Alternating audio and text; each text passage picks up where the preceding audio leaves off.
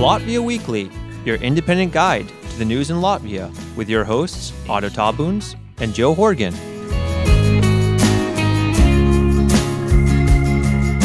Latvia Museum, and welcome at long last to episode 135 of the Latvia Weekly podcast. I am Joe Horgan here in Jelgava on Monday, the 9th of August, joined by Otto somewhere in Europe right now. Otto, where are you right now? So hello everyone, hello Joe, greetings from Switzerland where I am currently. I have enjoyed some work and also some relax as well. So after a number of book presentations, and today is a beautiful day somewhere between the mountains you would see on the Sound of Music. Yeah, the hills are alive over there as I hear. So I just want to apologize to everyone about not being able to record the last few weeks, really, at this point. So, we weren't really planning on this. I mean, Otto and I were planning on, recording actually a week ago. And what happened, as those of you who are parents know, it's almost impossible to really plan anything with your kids, So, because my kids have been going to bed at, 7 or 8 at night, all of the previous nights. So I said, okay, Otto, we can do it at 9. And he planned out, when he was going to be in a place with Wi-Fi and everything. But then that night, my kids just decided that they wanted to stay up until midnight.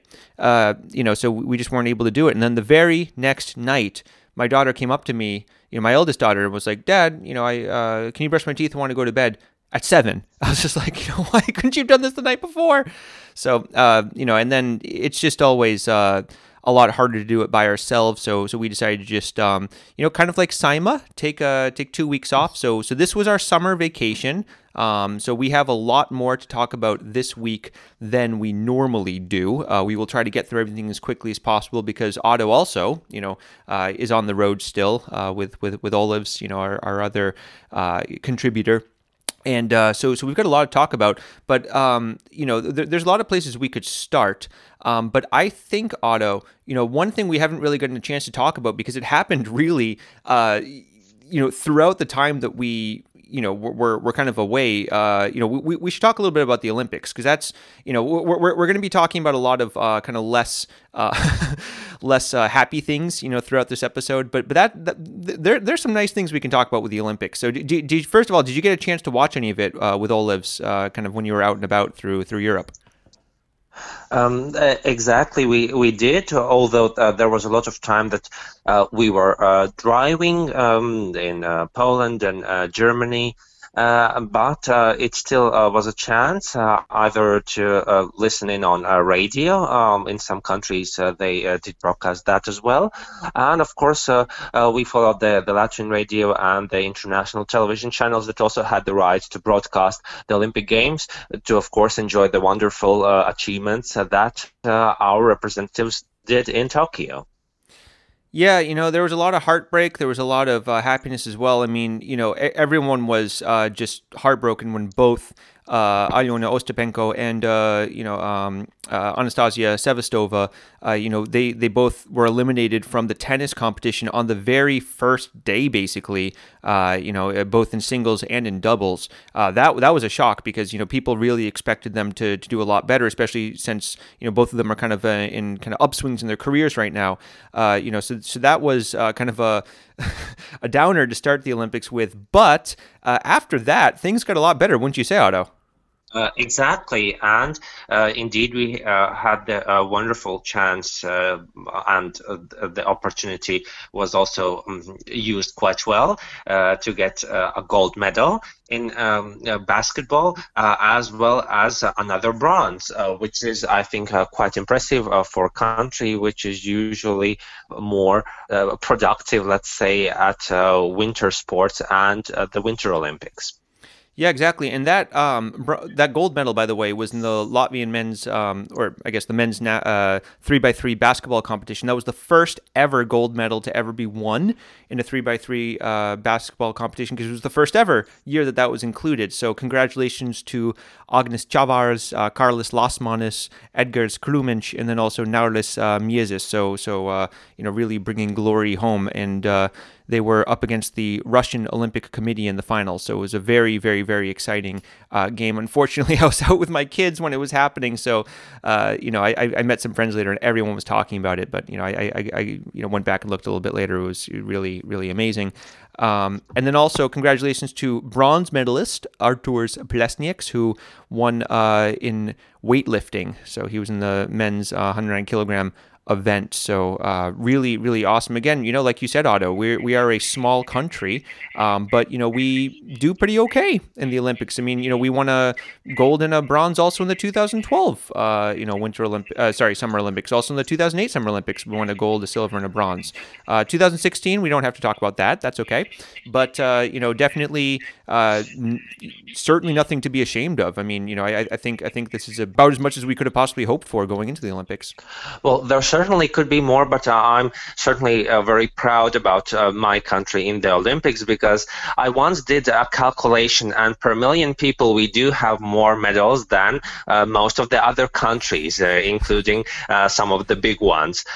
So I think that shows that we indeed have the talent for it, and we also have to remember, especially for those disciplines where the expectations were not fulfilled, that there are many factors that lead to getting the Olympic medal, and there's also the time difference, there's also the stress.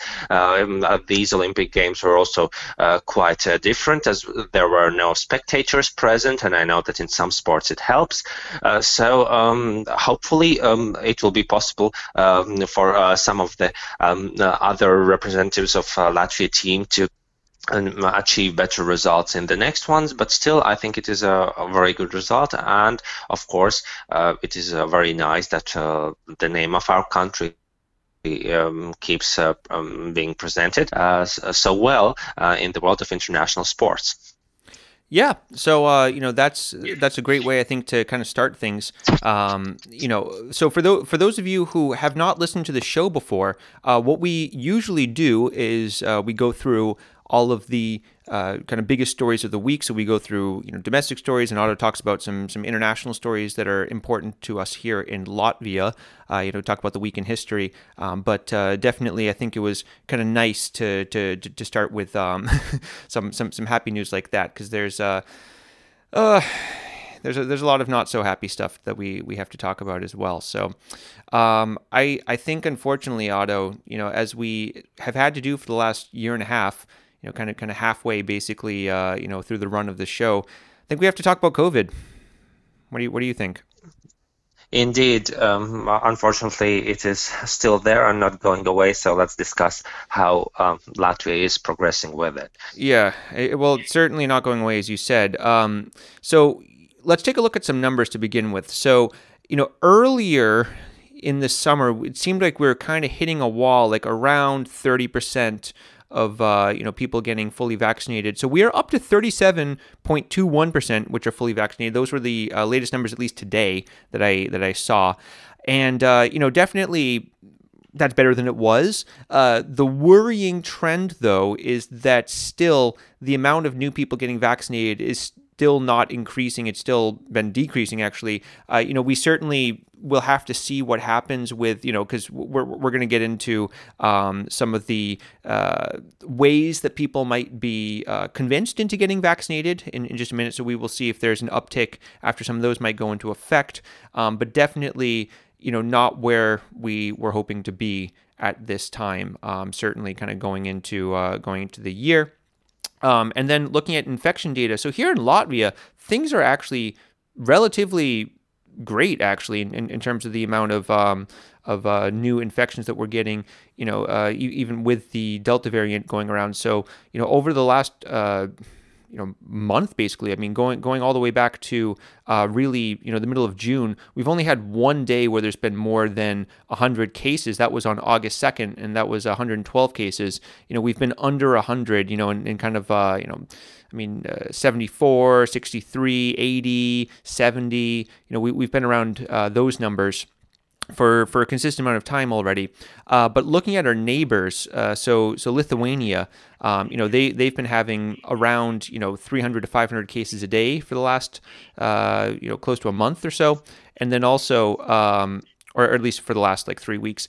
And then in Estonia, further up, so they've been in the 200s. And again, Lithuania is the largest out of the Baltic populations. Estonia is the smallest, but it's always worrisome because we look at Lithuania and Latvia when it comes to most things, really, kind of as a comparison. When we compare, for example, our economies, when we compare our, just about anything, because we do have a big shared history together. We're similar-sized countries. We're similar. We have similar cultures in a lot of ways.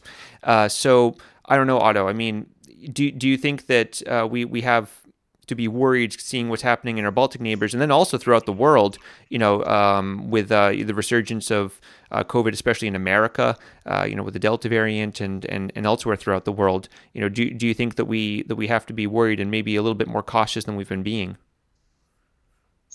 Well, I think that we certainly need to be cautious, especially those who have chosen not to vaccinate themselves.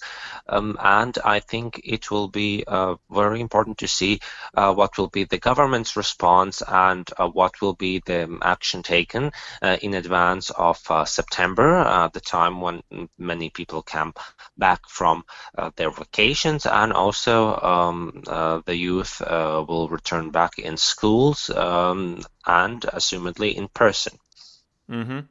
Well, looking at some of the ways to get people more vaccinated, which is, again, the worrisome thing about this Delta variant, now this Delta Plus variant that they're talking about that, is becoming more prominent in San Francisco, is these breakthrough cases where, people who have already been vaccinated, in large numbers are getting infected. And, it's still kind of unclear in terms of the numbers of how serious the illnesses are compared to people who aren't vaccinated. I mean, it still seems that, the people who are vaccinated have a much, much, much better chance of not getting serious side effects, but certainly it's very, very transmissive.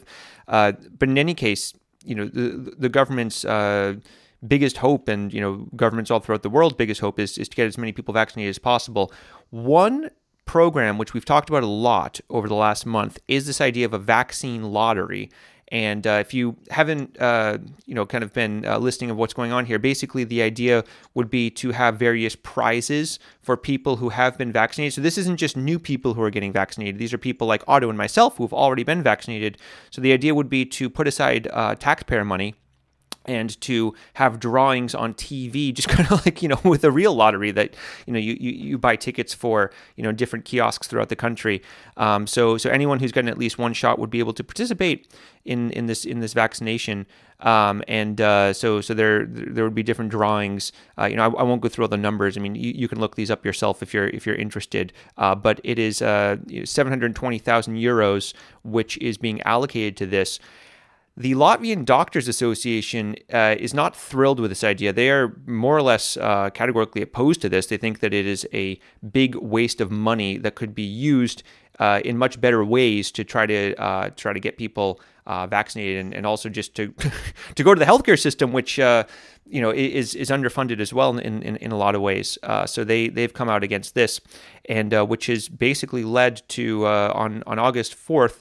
Saeima, or the Latvian Parliament, has decided to basically postpone the decision on whether or not they're going to have the vaccine lottery. So, Otto, what do you make of all this? I know that you and Olaf have probably been following this from abroad. You've probably been discussing this a little bit. What would you agree with this take by the Latvian Doctors Association that it is a waste of taxpayer money? Do you think that this is going to go through Saeima eventually, or there'll be some other solution that they come up with? It is, of course, interesting. We did discuss that, and it was also interesting to discuss it with some of the experts that we met on our way across Central Europe. On the one hand, we are, of course, amused that we are also eligible for it, because on the one hand, there is this aim to get people vaccinated. On the other hand, there is also, partially the matter of equality, and also partially the matter for the timing of the government's idea on this, so that it would not be considered as unfair that all people who have been vaccinated would be eligible for that. So on the one hand, you know, all of the people who would participate in this lottery would already be vaccinated, so it would not really cover those people who have done it yet. And of course, it is also the question of money, how much money goes into that and how it is spent. And I think that there is a consensus, well, maybe not unanimous, but from a lot of experts I have heard that, well, it would be a question of whether that is the best way how to achieve this, because it is rather a simplistic way, because it is not based on the fact that people are better informed. It is rather the fact that there is some economic good that they receive out of making a decision that they may not even be sure about what it is. So it may be a quick solution in the minds of some people at the Ministry of Health. At the same time, it is certainly not a wholesome decision if we look at the way to have people taking informed decisions about matters of their health.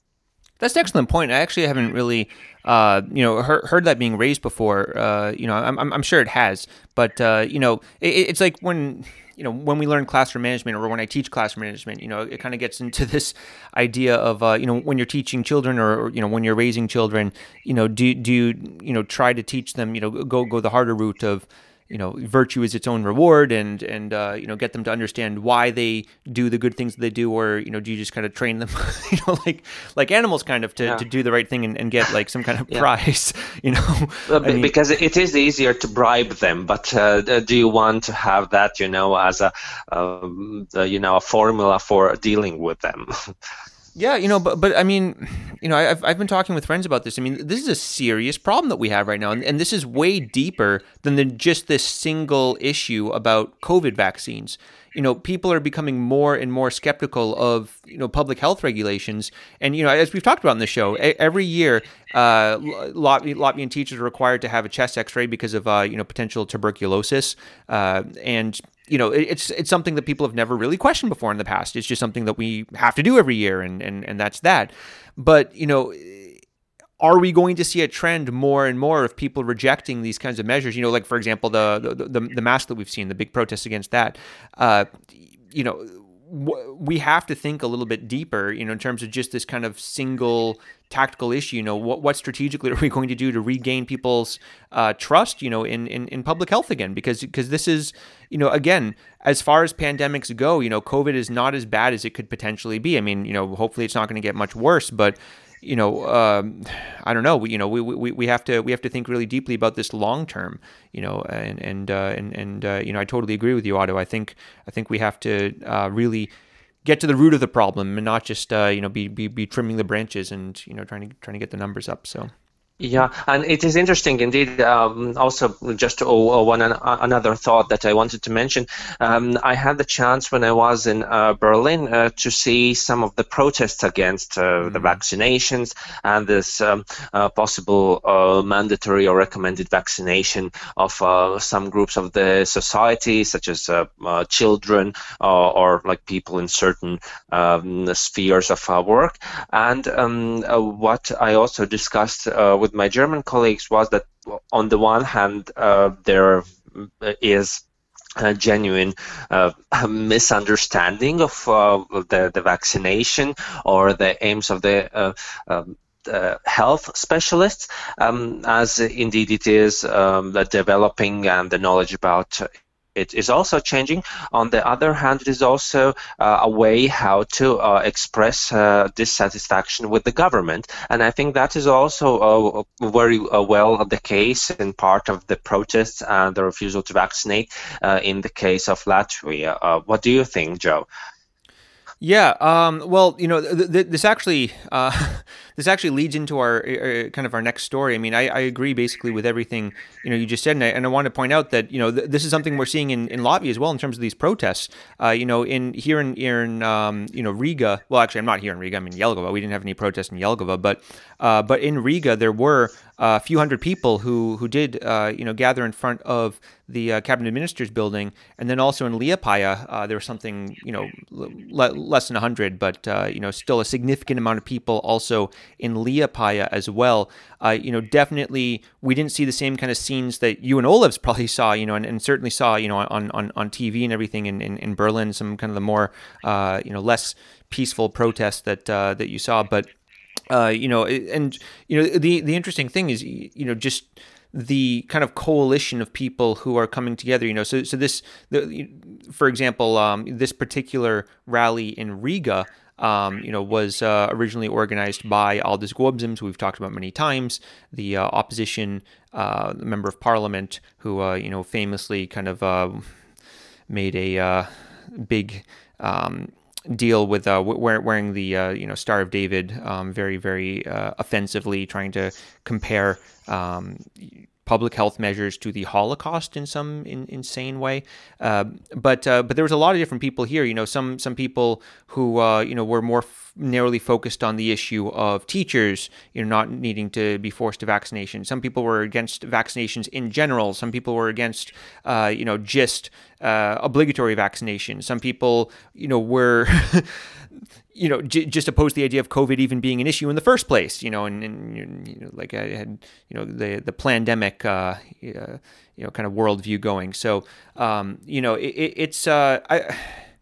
it's hard to understand what exactly to make out of all of this. But there is this, just kind of growing movement, which we're seeing more and more of all throughout the world. That rejects the mainstream view of medicine and is skeptical of not just public health, but also mainstream medicine in general, of big pharma, as we hear very often, and is unfortunately being manipulated by some bad actors, as we've seen,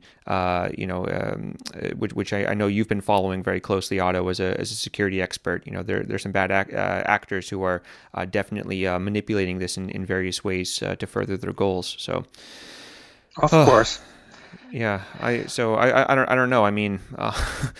We had this rally. We had the ones that you saw in Germany and elsewhere throughout the world. I mean, do you think that we're going to see more like this once we get closer to the school year, and these potential regulations are going to go into effect? I think that indeed it could be the case, and it is connected not only to the school year, but also to the political cycle, as elections are coming up, not only in Latvia, but also in a number of other European countries. For the United States, it is probably a bit more time than that, but I think it will be connected, and there are political points that can be gained by some out of. Certainly, yeah. And I just want to mention that in America, the elections never end. I mean, we're already talking about 2024, so it's just an endless nightmare of an election cycle. It's just never, ever ends. Yeah, well, one thing, speaking of public health officials, so Uga Dumpis was on TV, he was on Latvian radio, and, he's kind of like Latvia's version of Dr. Fauci, I guess. He's the top infectologist who advises the government and also, does media outreach. He does interviews and everything. He said, basically, the translation would be that it would take a miracle to get more people vaccinated, a high proportion of people vaccinated, in the amount of time that we want. So, it's not very encouraging that this is our kind of top guy when it comes to this issue, and he has this very pessimistic view of this. I don't know. I mean, we are going to start to see these mandatory regulations potentially go into effect, where different sectors such as the healthcare sector, the education sector, might where vaccines are going to be mandatory to work. I don't know. I don't see where this goes. I'm very, very pessimistic about this entire situation, just in general, and especially the long term. I don't see where we are heading in a good direction. Maybe you can try to make me feel more positive about this, Otto. Can you make me more optimistic in some way? Tell me something. Some kind of I don't know, good variant. Some kind of potential roadmap out of this kind of just quagmire we're in right now, where people are exercising their constitutional rights to make bad decisions.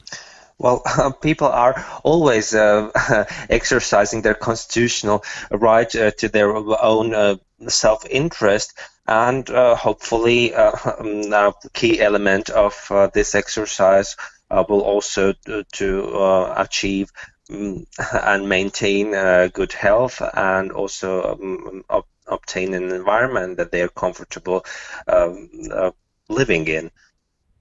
Yeah, I don't know. Well, let's just leave it there for right now, because I'm just going to be depressed if we talk about this particular issue more. But one piece of good news. So this was at the end of July.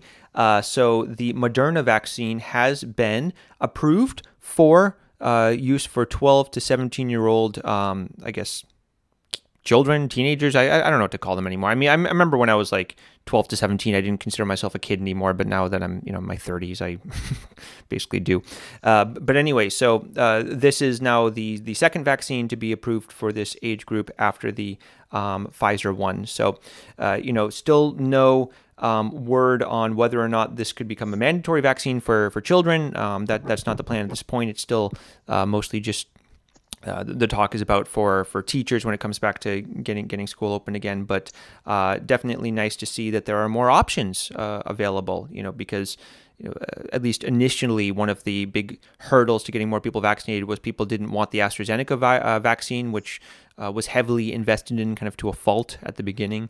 And there definitely were an increase in numbers after people had a choice between which vaccines they wanted to use. So, hopefully this can improve the situation there a little bit.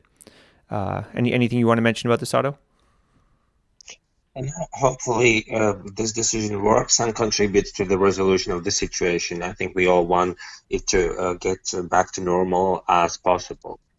Well, speaking of those vaccines that nobody wanted, those AstraZeneca vaccines that nobody wanted, I got one and I was totally fine. I had a fever for 2 days, but after that, it was definitely better than getting COVID. Because I've had some friends who've gotten COVID, and that was not a fun situation.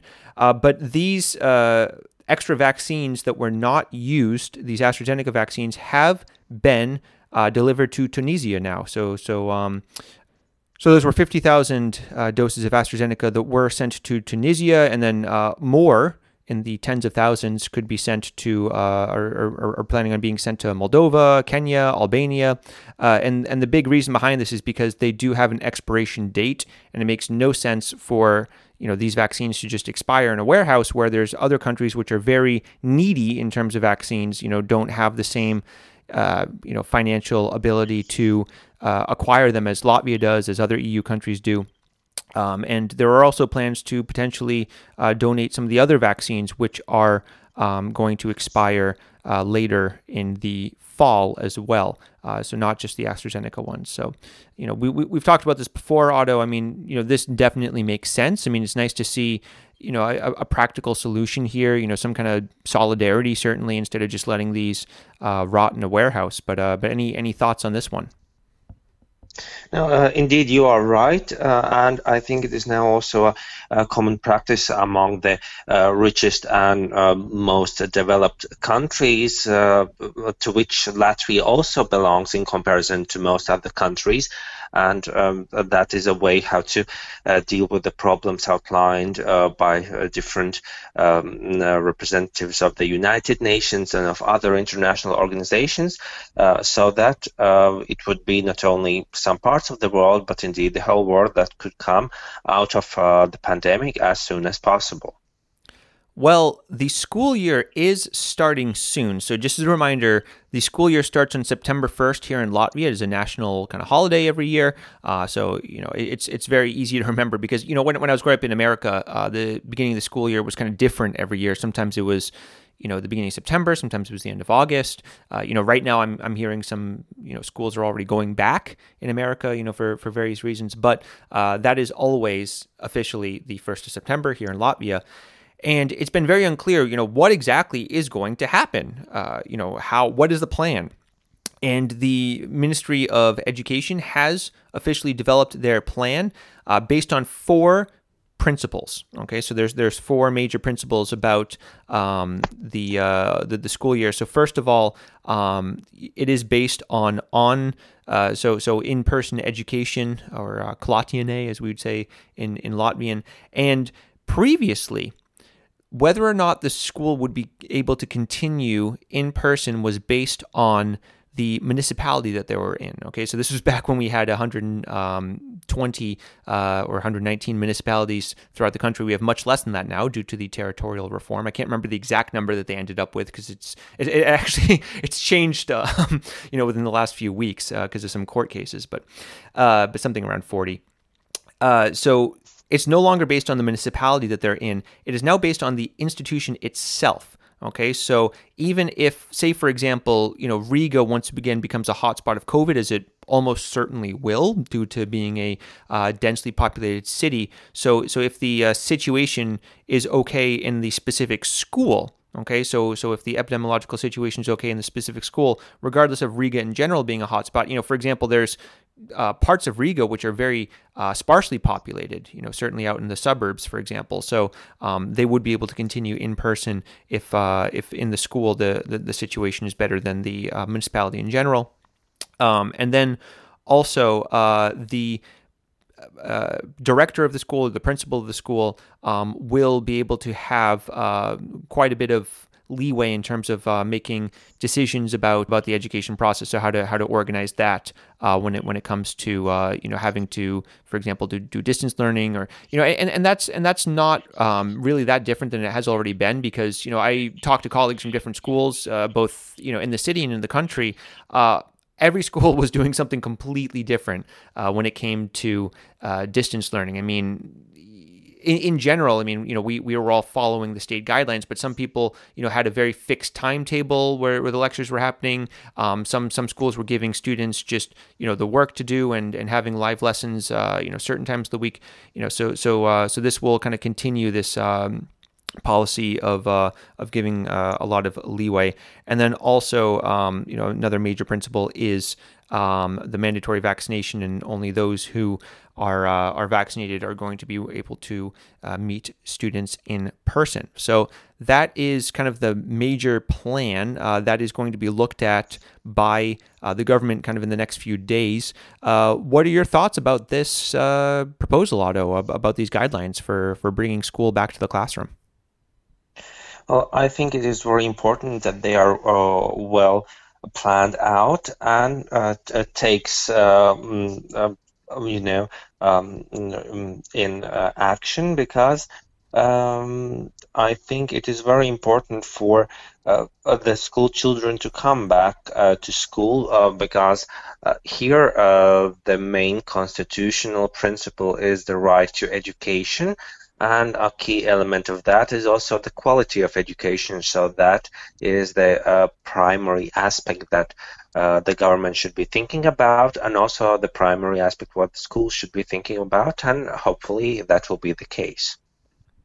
Yeah, well, we will definitely see kind of what recommendations get made to that, what changes, what amendments can be made to that. We will definitely hear about that very, very soon once that gets looked at. But we've been hearing a lot about the possibility that a number of teachers might leave due to needing to have the mandatory vaccination. I mean, I can just say that I personally know some teachers who are very serious about leaving teaching in general if they do have to have the mandatory vaccination. And the Minister of Education, this was already a while ago, was interviewed about this. She believed that there was only going to be around 1,000 teachers who were going to leave, because of the mandatory vaccination. My very unscientific estimate is it's probably going to be a lot more than that, and it's going to, I don't know. I don't know exactly what's going to happen, because if there are a significant amount of teachers that do leave, I mean, every single year anyway, Otto, I mean, every single year before the school year, we talk about how there's a shortage of teachers going into the year. This is going to make the shortage a lot worse, obviously. So, we'll have to see what happens there. And then, she commented on this survey that was done by the Latvian Teachers Union, of which I am a member of, full disclosure. And she her comment about this was, that she wasn't really sure what the union was trying to achieve. She thought that they should be focusing more on trying to communicate with teachers and try to get them vaccinated. My comment, as a teacher, as a member of the teachers union, I understand her point about this, but I think also that should be the Ministry of Education's job, is to try to communicate with teachers and, try to get them vaccinated. I mean, for one, so teachers, within 3 years, they have to have 36 hours, which are, not necessarily like calendar hours, but they're like 45-minute academic hours of, professional development courses, and these can be in a number of things. These can be in languages, these can be in like computer skills and everything. I would love it if they started offering, kind of en masse these professional development courses specifically about the vaccine, not just about the teacher trying to get them convinced about the vaccine, but just to help them understand it in general, because, they're going to be communicating with students. And, it would make sense, because we have to go to these courses anyway. I mean, we have to have 36 hours of them, within 3 years. So, that would be a very easy way to motivate teachers to maybe go, and those who are on the fence, not the ones who are posting conspiracy theories about Bill Gates in the teachers chat or anything like that, but the ones who are kind of on the fence, that would be, I think, a very effective way to communicate with people, instead of just blaming the union. But anyway, that is my biased opinion as a union member. Otto, what do you think about this kind of situation here? I agree that it is primarily the task of the government, specifically the Ministry of Education and Ministry of Health, to communicate with people who are undecided about it, especially if we talk about those sectors who would be required to vaccinate as a precondition for continuing their work. At the same time, if we talk about the general right to demand such obligations, I would say that there is I think that there is the right for the ministry to require that, also to require getting back to learning in presence. And on the one hand, I would probably not expect the ministry and the union and the teacher to go on a clear clash between the two, in the sense that, we will do this one way or leave, because indeed it would be then very problematic, in addition to the general crisis that we have besides that. But at the same time, I think that this general requirement will stay, and there is already precedent to that, like you mentioned, the check on tuberculosis. It is not exactly clear all the aspects in relation to the vaccine. At the same time, it is clear what harm X-rays do, and the same goes with public catering and some of the vaccines that are mandated, for example, for children. So I'm not sure that any applicants would win against these restrictions at the Constitutional Court, but there is certainly ways for the teachers to pressure ministry of doing more. Also, one way for this to develop could be that the regulation to vaccinate comes into force. There are teachers who leave, and then the ministry is obliged to raise the salaries. Because if we talk about the shortage of teachers, it is not because of the fact that there aren't enough people who would be qualified to do that. It is, as always, the question of salaries. The same as goes for picking berries and doing all kinds of different jobs that we have discussed on the show, where you have had the complaint from employers about the shortage of people who work, should it be more or less qualified jobs. Mm-hmm. Well, for people who might be leaving, one option would be this new school that is being set up, this distance learning school that is being set up by a number of opponents of COVID restrictions. So this is being called Vis Latvijas Vidusskola.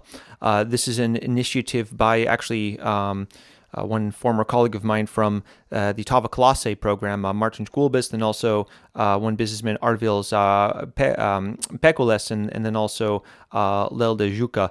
And they are planning on setting up a distance learning school that would be available kind of as an alternative to the current system. This would be a private school.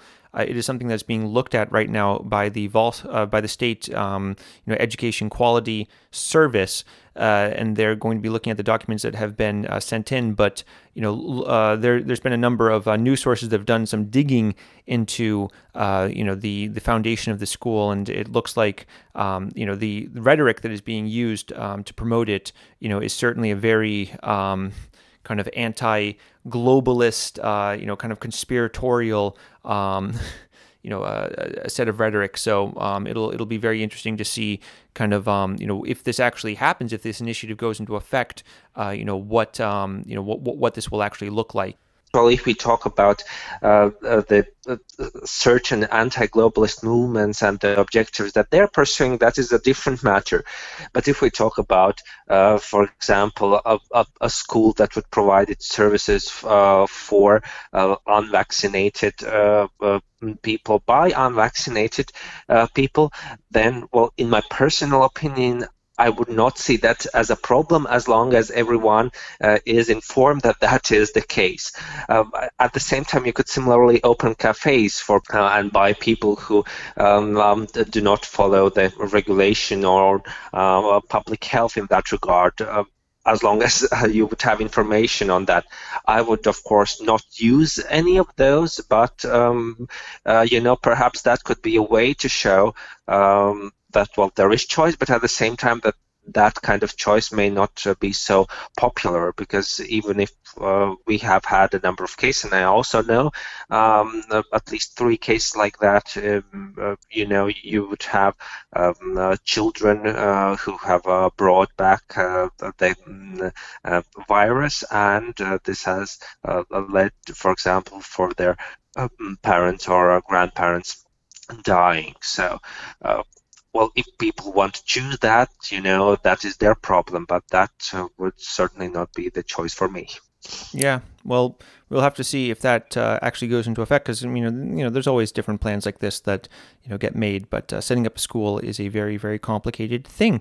But one last kind of COVID-related thing before we finally move on to some other things. We've been talking about COVID just horrifically long, because unfortunately there is always so much to talk about.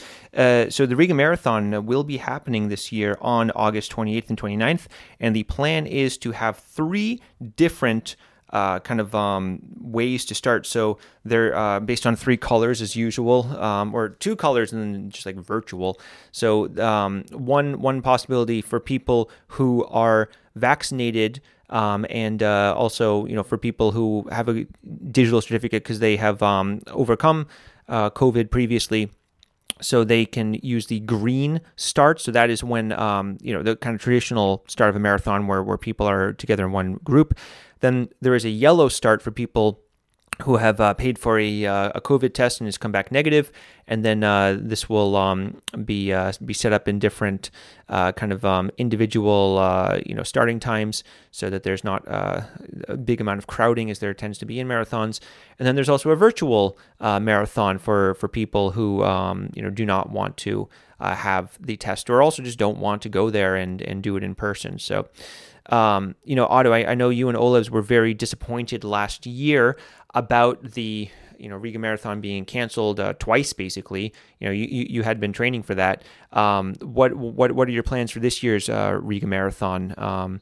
Will you even be back in Latvia for the Riga Marathon? Yes, I will. We will, and hopefully it will be possible to participate in it, especially if you would have.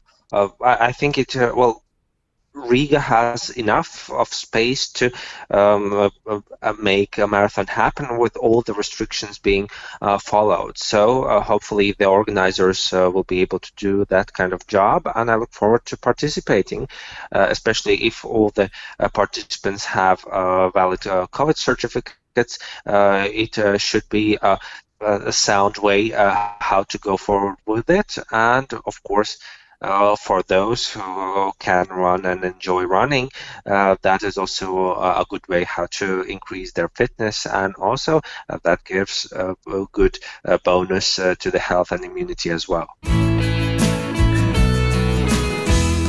I think that just about does it for COVID. We have quite a few other stories that we want to talk about, but we will have to do it a little bit probably briefer than usual because we don't want this episode to end up being 2 hours long. So shall we jump into these other domestic stories, Otto? Let's do that. Okay. So first of all, kind of the big non-COVID, non-Olympic thing that's been discussed over here. This is a thread that we've been talking about for quite some time already on the show. And this is the potential of making a constitutional amendment to define what family exactly is. Because, we had a court case which ruled in favor of a lesbian couple previously because there was no clear definition of what constitutes a family in the Constitution. There is a amendment that was made about a decade ago, or no, actually half a decade ago, I guess, which made it clear what marriage was, so a union between a man and a woman. But this amended Constitution would add that so the state shall protect the rights of a child, including the right to grow in a family based on a mother woman and father man.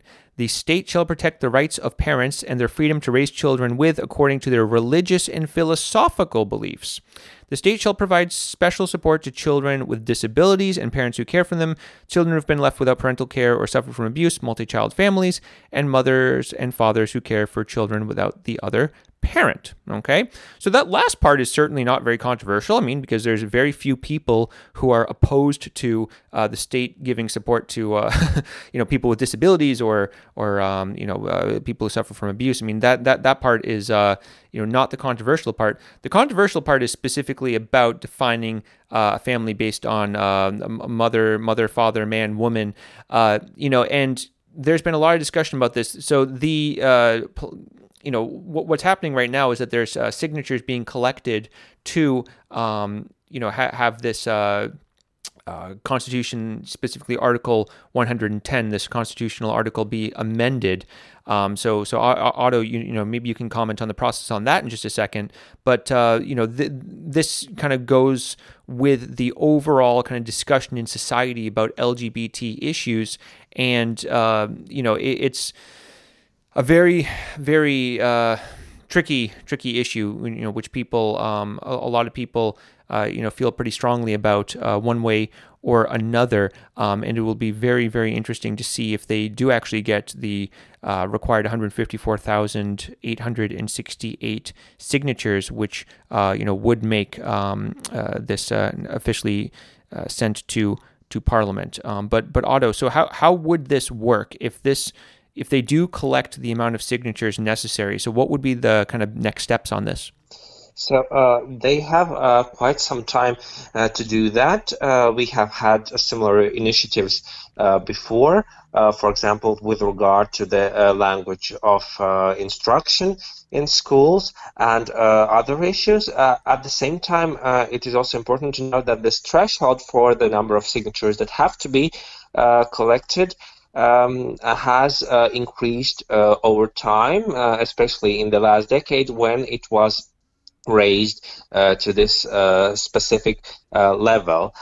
So once it is the case that the signatures are collected, then this proposal would go to the parliament. It is partially similar to the way how, for example, Mana Balz works, but the difference there is that for the initiatives that are signed for at the portal Mana Balz, Saima is not obligated to look at them at all.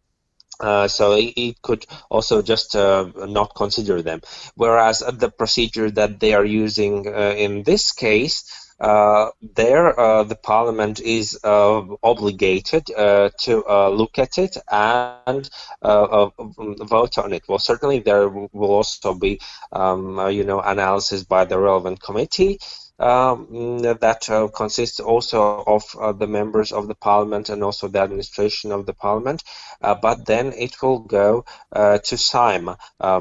It will not happen soon, but if the agitation for this issue is big enough, we could indeed see that being decided by the parliament.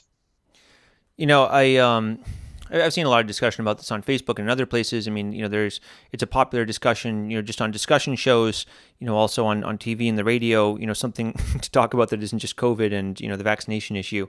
But a lot of what I've been seeing from some of my friends is just, is this really the biggest issue we have to worry about right now? There's a lot of issues, that we have to deal with right now as a society.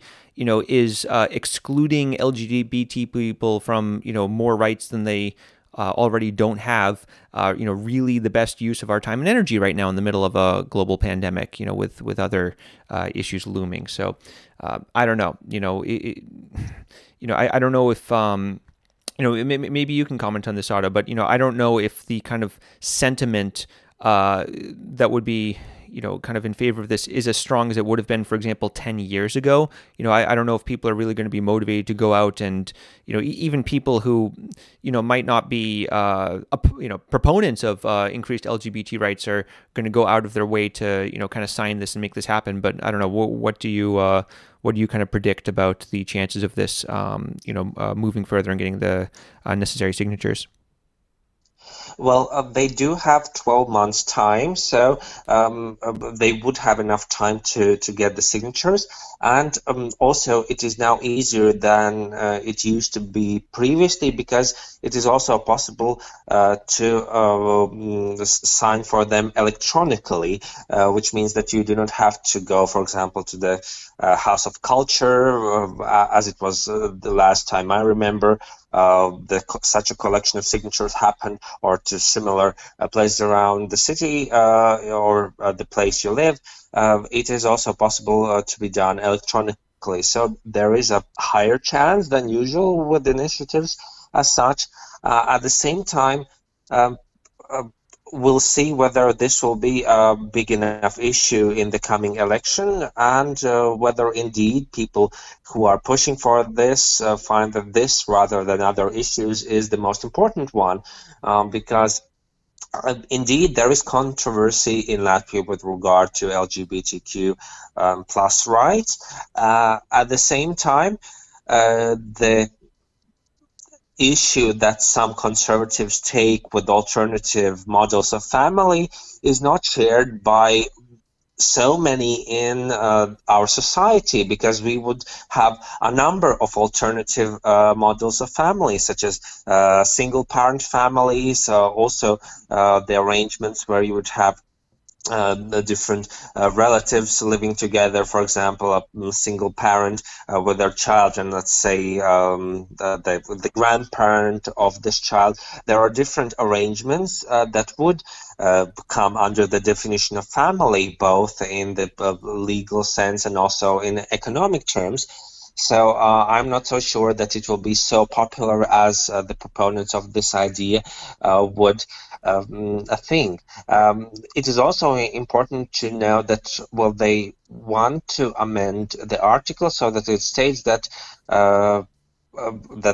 there's a union between man and a woman. The marriage is defined as something as this legal instrument, the legal instrument of marriage, so family based on marriage, blood relation, or adoption. Well, if we talk about marriage, then I'm not sure that they have consulted, for example, someone who knows something about EU law, because what they will do with people who get married in other European countries and then come and live here. Will they treat them differently than under this law? If they haven't figured this out, then I would see a number of international law problems, because it could be a problem, if not necessarily a legal one, then certainly a political one. So we'll see how that goes. But certainly, apparently, for some people, this is the biggest issue, and we'll see whether the rest of the society shares their concerns. It would be nice to live in a world where this is the biggest issue, in our lives, whether or not, I don't know, people have this right. This is, I don't know. I really just cannot get in the mind of people who are so obsessed with taking away, rights from people that, they need to go out and do this. But we'll see how they do. Let's go through a few stories pretty quickly. So, first of all, there was a major bog fire out kind of close to the kind of northwest of Sigulda. This was in the Peme swamps, and this is now part of the Sigulda municipality, which is much bigger than it used to be.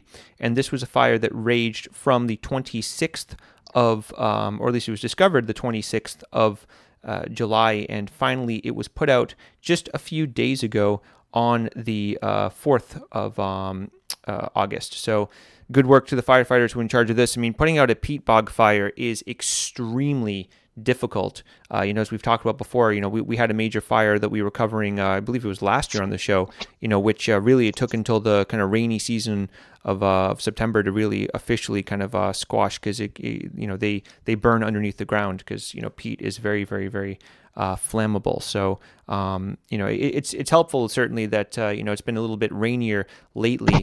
Definitely the heat wave is over, which I'm very, very happy about. So but definitely continue being careful in the forest, in the swamps that you're in, anywhere, because it's still always possible to start a fire by mistake. So any thoughts on this one, Otto? Well, let's be very careful, because as we see, it is not only something that we see in other countries, as we have seen it unfortunately in the United States and in other places. So it has become an increasing problem also in our country, a country that, may I remind, has more than half of its territory covered in forests and areas such as that had the fire. Mm-hmm. Well, we've got a bunch of transportation-related stories in a row, so let's go through them pretty quickly. One interesting one, this is more for you, Otto, being in Riga. So Riga Satiksme, the public transportation firm in Riga, is planning on a major modernization project, which would basically use 300 million euros from the EU Recovery and Resilience facility to make a kind of major modern improvements, also environmentally friendly improvements. So this would include better connections with public transit and the rail network. So, for example, we think of Riga Central Station as kind of the major train station in Riga, but there's also a number of other ones in different parts of Riga. There's Tornikalns on, which is kind of the major one on the Pardogova side of the river. Also Zemetani, which is under the Zemetani Bridge, and Vagona Parks. So there's a number of rail stations throughout Riga. They're not very well connected with the existing public transportation system. So there would be plans to improve that situation, potentially by trains that are battery powered as well. Which we've talked about previously as well. So a lot of potential. Also just improving the stations. So the putting in better elevators, things like that. So a lot of kind of plans, but I guess it's been criticized also just in terms of not having a clear strategic vision, and for these plans to also be very kind of fuzzy, and we've seen big plans for all kinds of aspects of transportation fall through before because they don't have the kind of clear project written out in a way that that follows EU guidelines, and we've actually lost quite a bit of potential grant money before, and opportunities to make improvements for just kind of poor planning reasons and poor implementations of these programs. So what do you think, Otto? Do we have a better chance of this kind of potential major program to go through, and we'll have a more modern public transportation system sometime in the near future? Hopefully that will be the case. If our listeners remember the analysis that we did on the party programs, then for all of the parties who are in power in Riga right now, transportation was a key priority, including the matters of accessibility and infrastructure. And it also goes hand in hand with the priority of the government, which shares most of the parties that are in power in the capital city, that the train transit should become the backbone of the passenger travel. So hopefully it is the case. Well, they certainly have enough time for that. As you know, the Riga City Council this time has 1 more year than usual. At the same time, it will be then the matter of whether they are able to get enough money for it and also manage those obligations with the ones that they already have on the account of the previous management. Mm-hmm. Well, another kind of new form of transportation that we might see specifically on the Daugava could be a water taxi. So there was this competition for different ideas about what could be done on the coast of the Daugava. This was an initiative of Niels Balgalis, who is a city planner, and one of the winning initiatives, one of the winning ideas was this idea of a water taxi, which could go across the Daugava, which would be very, very interesting. We've heard also the potential of maybe having a ferry from Bolderaya region to the center of town, which could also cut down transportation time for people who unfortunately have to take the number 3 bus and kind of stop every few meters. So I don't know. I think this would be very, very cool. I mean, I would like to take this. What do you think, Otto? Indeed, if we look at the history of Riga, then for most of its history, travel such as this or similar to that used to be the backbone of travel in Riga. So using boats and other vehicles that travel on water to connect the sides of the city, because you used to have the pontoon bridge and the first permanent bridge across River Daugava came about only in the second half of the 19th century. So I think it is an unused and forgotten opportunity, and hopefully that will be turned back to reality and our lives during the time of this term of the City Council. And water transport is not important only in Riga. It's actually much more important outside of Riga and internationally, for example. So we all know that there is ferry service between Riga and Stockholm, but there's also ferry service and expanded ferry services being planned between Ventspils and Sweden. And the town, I'm not going to pronounce this right, Otto. Maybe you can. Nynäshamn. So some Swedish listener, please let us know if I've butchered that by mistake. But so this would be these are the ferry company Stena Line. So they are expanding their service between Sweden and Ventspils, and so additional ferries are being deployed for both passengers and also for cargo that can be transported back and forth, which is definitely very, very exciting. I think it's exciting to see this being expanded And I don't know. What do you think, Otto? Do you think this will be a boon for Ventspil's development, or is this not going to make that much of a difference, do you think? No, I think it will be a general boon for the connection between Latvia and Sweden, and also for the Latvian economy, and also for the choices that Latvians have in either going as passengers or moving about their cargo. Some time ago you asked me, Joe, about why, for example, some freights are not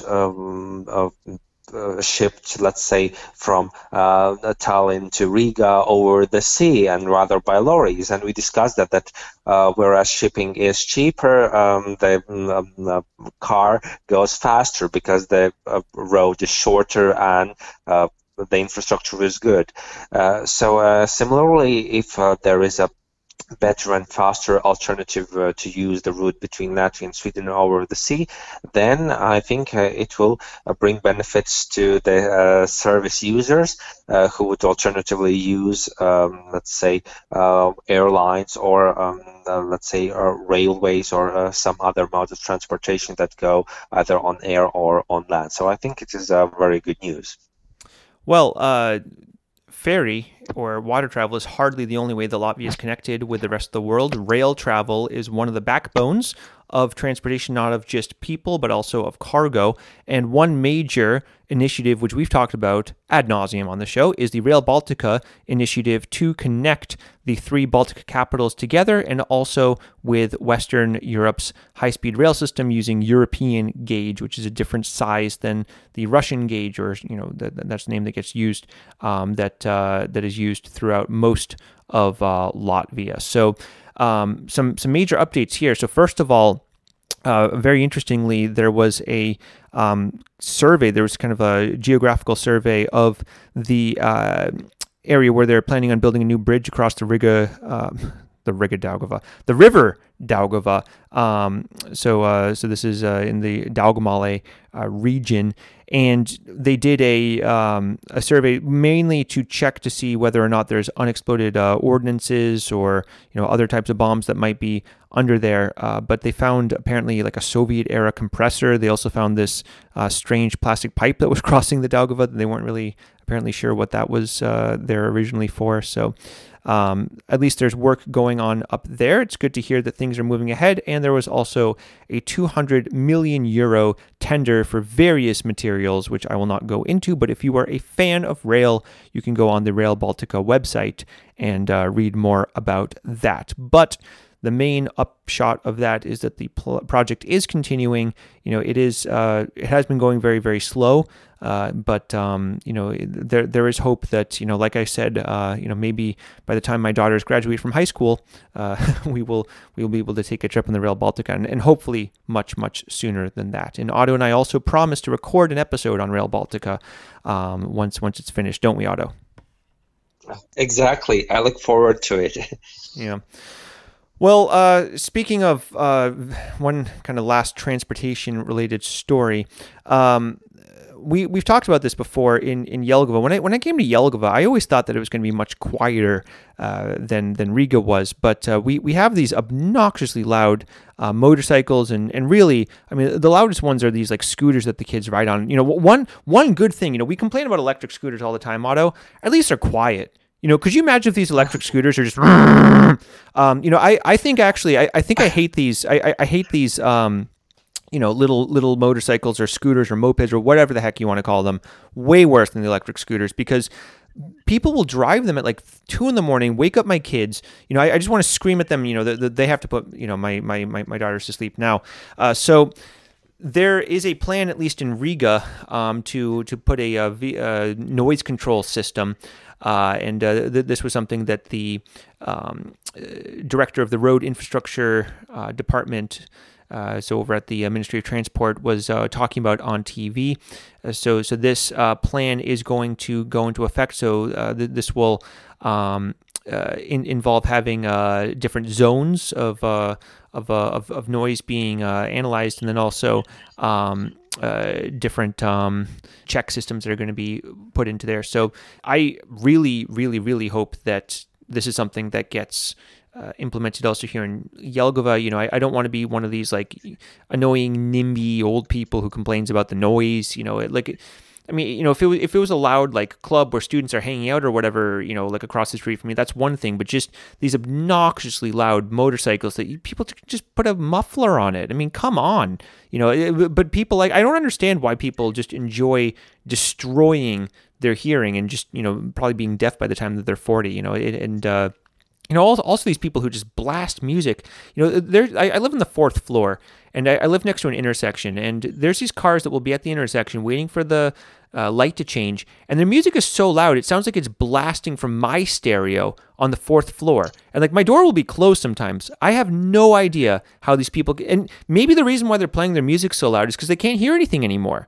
Maybe that's the reason why they have to play their music so loud is because they've already destroyed their hearing over years and years and years. So anyway, I will be very happy if this noise control program goes into effect and if it actually achieves something. But I don't know, Otto,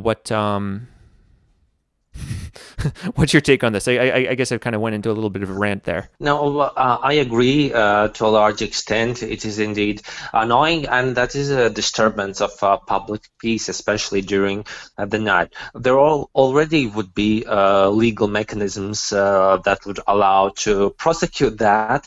Only hopefully now the police will be better equipped to do that because there is no need to ruin mine or your sleep or the sleep of many of other of our listeners just because some people have found that as a way how to compensate for some other shortcomings they may have. Mm-hmm. Well, we will move on from that. I don't think anyone wants to hear old man Joe complain about the loud kids anymore. But real quick, in Jormala, there was a very interesting story that I haven't really heard any follow-up on in either the English Latvian media or the Latvian media. Maybe you have, Otto. But there was a bunch of municipal police officers, and so there's state police, which are all throughout the country. There's different state police, I guess. Barracks would be the English term. And then there's also local municipal police who deal with more kind of administrative things. Well, in Jormala, the significant number, around 20% of the police force in the city, apparently, this was right at the end of July on the 28th, were reported to have left specifically over the management under their chief Uldis Beninch. And, were... they had a number of complaints about him, about not being paid for overtime, about issues with their vacations not being approved, different things about their cars that they had to drive apparently, and I haven't heard a development on this. As far as I've seen, he is still the chief of police. The executive director of the municipality is still behind him, apparently, and I haven't heard if these officers have come back.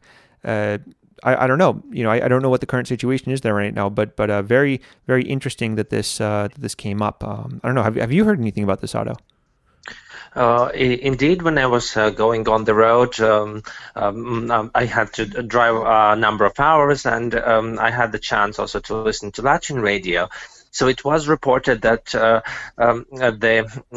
council members will establish a working group to evaluate whether the claims put forward by apparently 1/5 of the police precinct will have some ground, as it is claimed, and we'll see whether some action will follow. Because on the one hand, indeed, we have a shortage of people who work in police.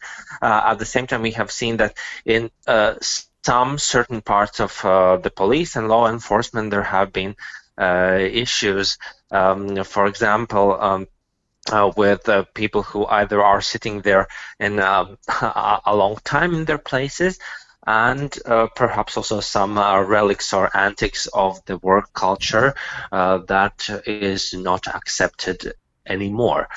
So it is a lot of stress in a job like that. At the same time, of course, there are requirements not only with regard to the objectives of the work, but also with regard to the way how you treat the people that you work with. So hopefully, this the working group and the investigation will show some result. Otherwise, we could indeed see the police people going away and Jurmala having a trouble having the law enforced. Well, we will keep an eye on this and see what develops here. But that's a very good analysis. I'm glad that you were able to explain that for me, because I really wasn't able to find a very good explanation of this whole issue. It's probably because I was not listening to the radio. So thank you, Otto. That makes a lot of sense. Okay, couple last quick little stories. One very happy story I can report on. So we've been talking about for years implementing some kind of bottle deposit or packaging deposit system. Finally, that is going into effect next year on the 1st of February. And one major development, so Rimi has stepped up the plate, and all 132 Rimi stores throughout Latvia are going to have these, we have them in America. They're basically like kind of like these big, they look like vending machines, and you put the bottle in and it kind of goes like, I loved doing this as a kid because, you put in a plastic bottle in and it gets like crumpled up and everything. And it's just so satisfying.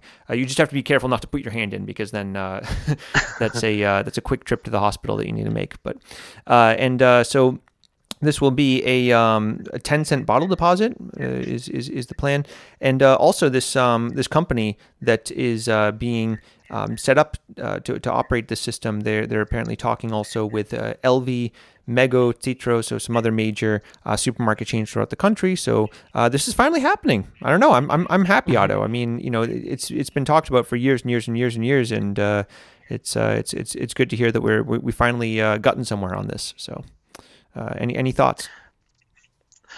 Exactly. I think that it is indeed a great step in solving one of the problems that we have in Latvia, especially by seeing that all non-recycled matter being found like in forests and around the environment in different places, partially because of some traditional behavior, but also because of the way how omnipresent is the variety of goods made out of plastic and everything. So it is very good that these big chains are going forward with this initiative, so that we would have a nice environment to live in, because the problem is not so big in other European countries, especially the ones that I just had the chance to see, between 13 cities.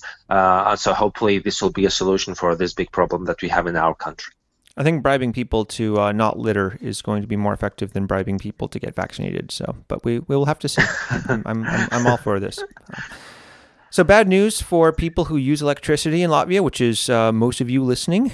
So you are going to have a significantly higher bill eventually. So the new tariff that's going into effect by Latvenergo, which is the major provider of electricity throughout the country for the wide majority of people who use electricity, it is going to go up by around 50%. And this depends, on a number of things. So some people will be a little bit less, some people will be a little bit more.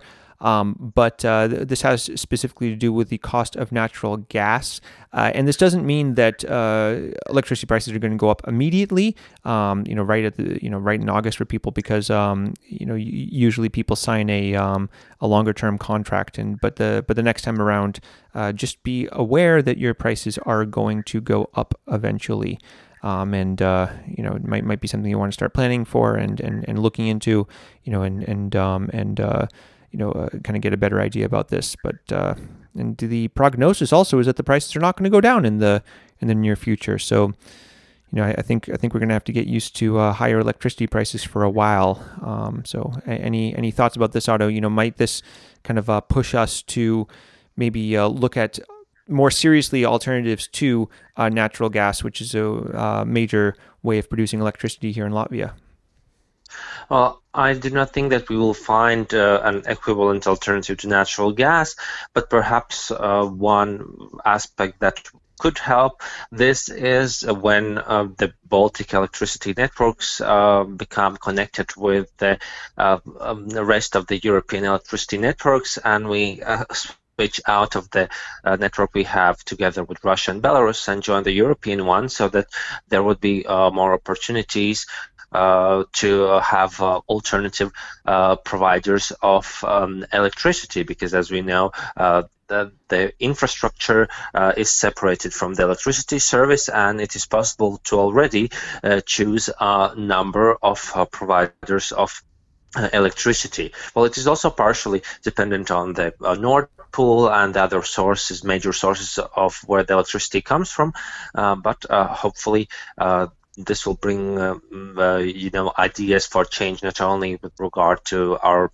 behavior, but also so that we would have alternative options in the way of the electricity provider that we have. So, Otto is in a bit of a time crunch right now, so we are going to finish up with some international and week in history.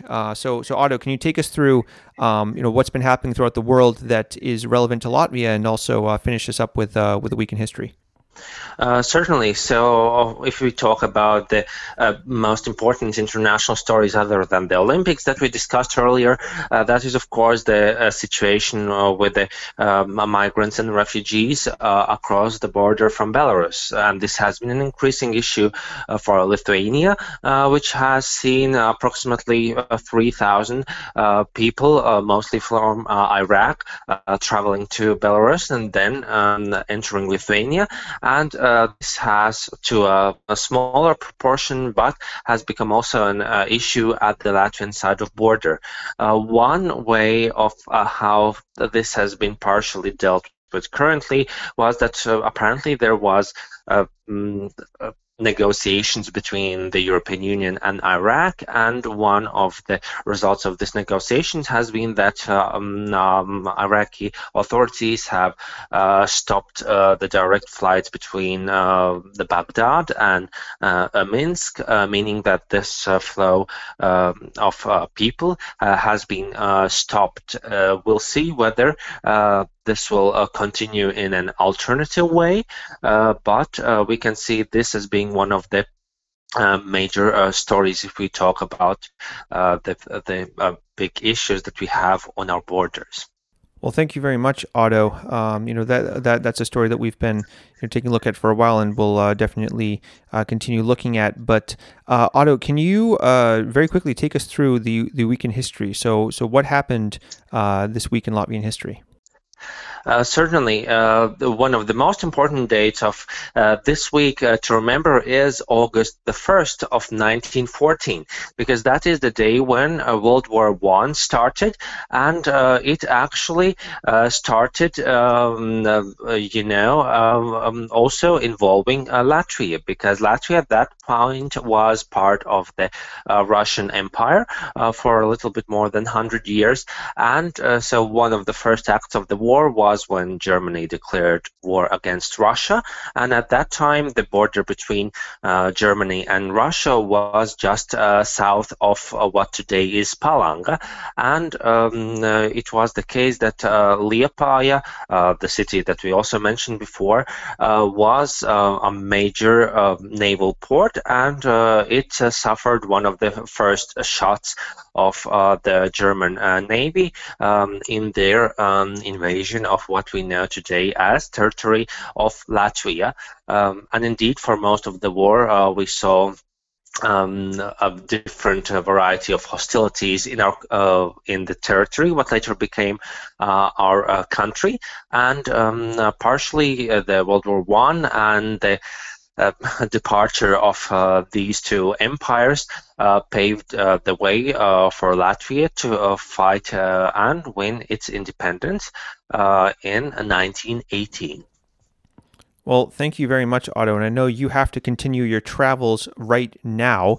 Where are you heading to next right now?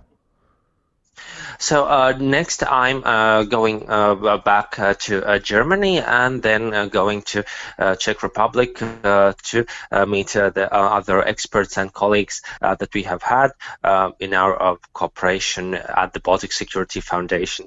But I'm glad that I had the time to talk with you and still pick up what has been happening in our country as well. Certainly, and thank you so much for taking the time. I'm sorry I made you run a little bit late. So next week, hopefully, we will be able to find a time a little bit easier to come together. But thank you all also for listening to our take on the news and current events here in Latvia. If you've not done so already, you can like us on Facebook to get stories of the day every single day. Thanks to Kian, who is doing an amazing job keeping that going. And please subscribe to our podcast and tell people about it if you think that they might be interested in hearing about what's happening here in Latvia.